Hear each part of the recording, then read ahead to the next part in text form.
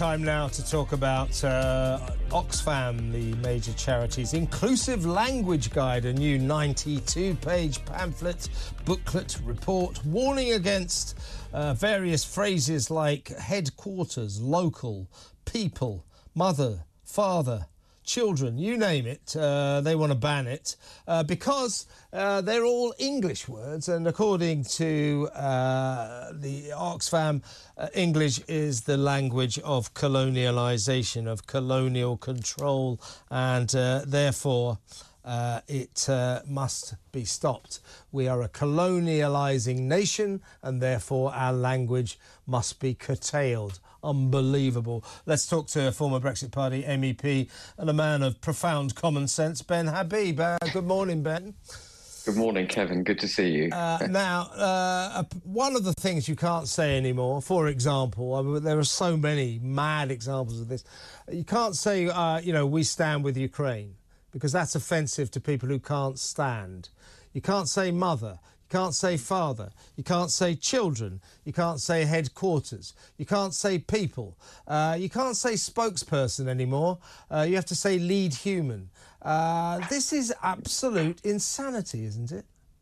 It is insane, and it's a sort of prima facie cursory glance. You might just roll your eyes and think, what a load of nonsense, and move on. But actually, it's more insidious than that, I think, Kevin. This is part of a much bigger attack on the United Kingdom. It's an attack on our language. It's an attack on our heritage.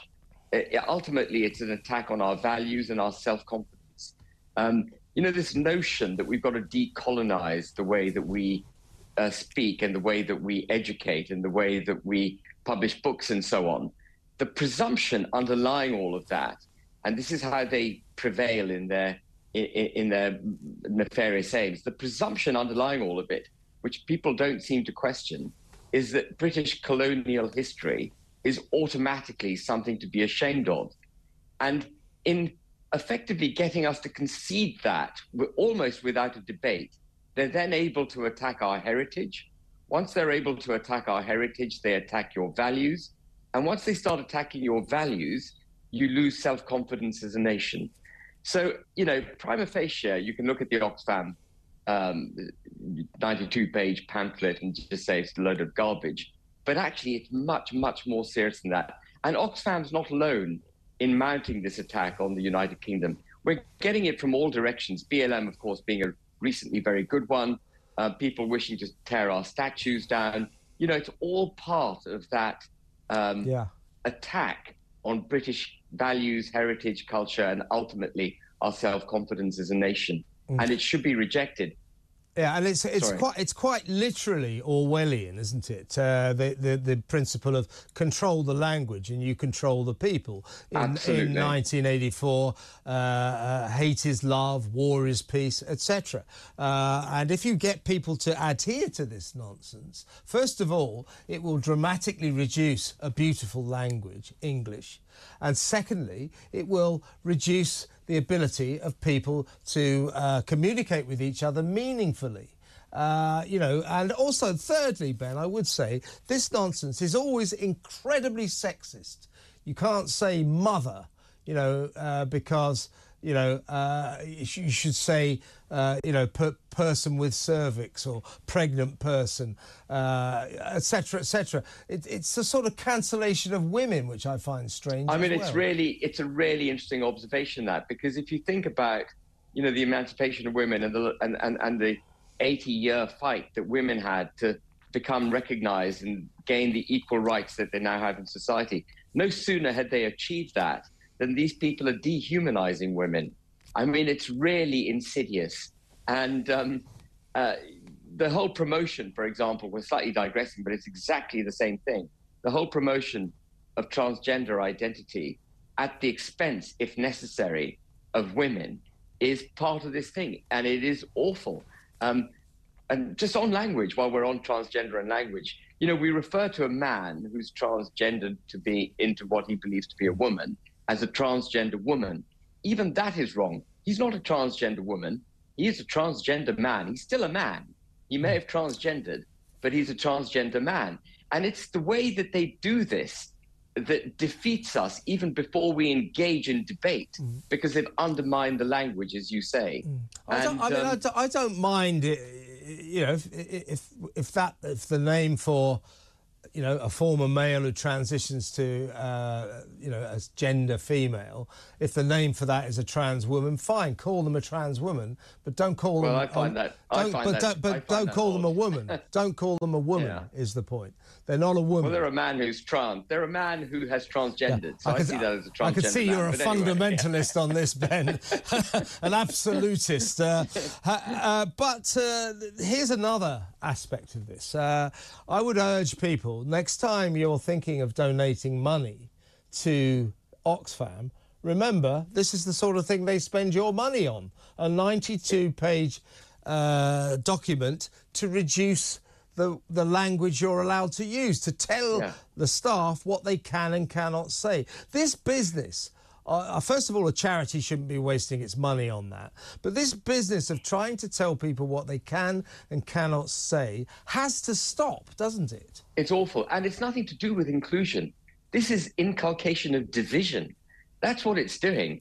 And, you know, Oxfam ought to know better. Oxfam is a product of British colonial past. You know, 1942, 21 charities coming together to create this global attempt to eliminate famine. I mean, what could be... There were so many good things that came out of our colonial past. Oxfam's one of them. So how dare Oxfam start attacking its very creator? I mean, I can't say that, you know, British imperial history was a direct cause of Oxfam, but it was born out of British imperial past.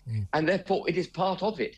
And it must not presume that it can now ride morally above that past, of which actually we should all be proud and not ashamed. No, I find the whole thing very, very offensive. It's nothing to do with inclusion. It's to do with inculcating division. It's to do with making the British people lose self-confidence, lose a belief in their values, our heritage. And it's, you know, there are multiple attacks like this across the board on the United Kingdom. And one of them, I'm going to digress slightly, but it's, you know, as you know, Kevin, I'm fighting for Northern Ireland to be brought back into the United Kingdom. That's the same battle. You know, I'm fighting to reclaim a sense of sovereignty in this country, a sense of patriotism, a sense of belief that the United Kingdom of Great Britain and Northern Ireland is something that has to be maintained. And yet people say, oh, my goodness, you just hooked on this stupid old colloquial sense of sovereignty. Get over it. This is 2023. We can have pooled sovereignty. We can all work together in some kumbaya way. But ultimately, what they're trying to do is undermine the United Kingdom. And that's what this attack on our language is. It's an undermining of the United Kingdom. And it has to be resisted. I'll leave you with one of the more egregious examples from this nonsense. Avoid the word deaf. The word deaf this is why you should avoid it, Ben. The word deaf describes anyone who has a severe hearing problem. Thank you.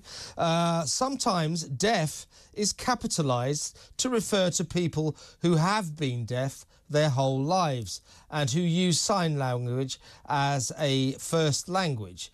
I don't even understand that. And then it says what you should use instead is people with hearing impairment, hard of hearing person, or, and finally, drum roll, deaf person. What the hell is that? Well, I mean, it's all topsy-turvy. It's like you can't say coloured people, but you can say people of colour. What's the difference? They mean the same thing. The whole world has just gone mad. But as I say, it's not just an eye-rolling moment. You have to ask yourself what the ultimate aim of all of this is.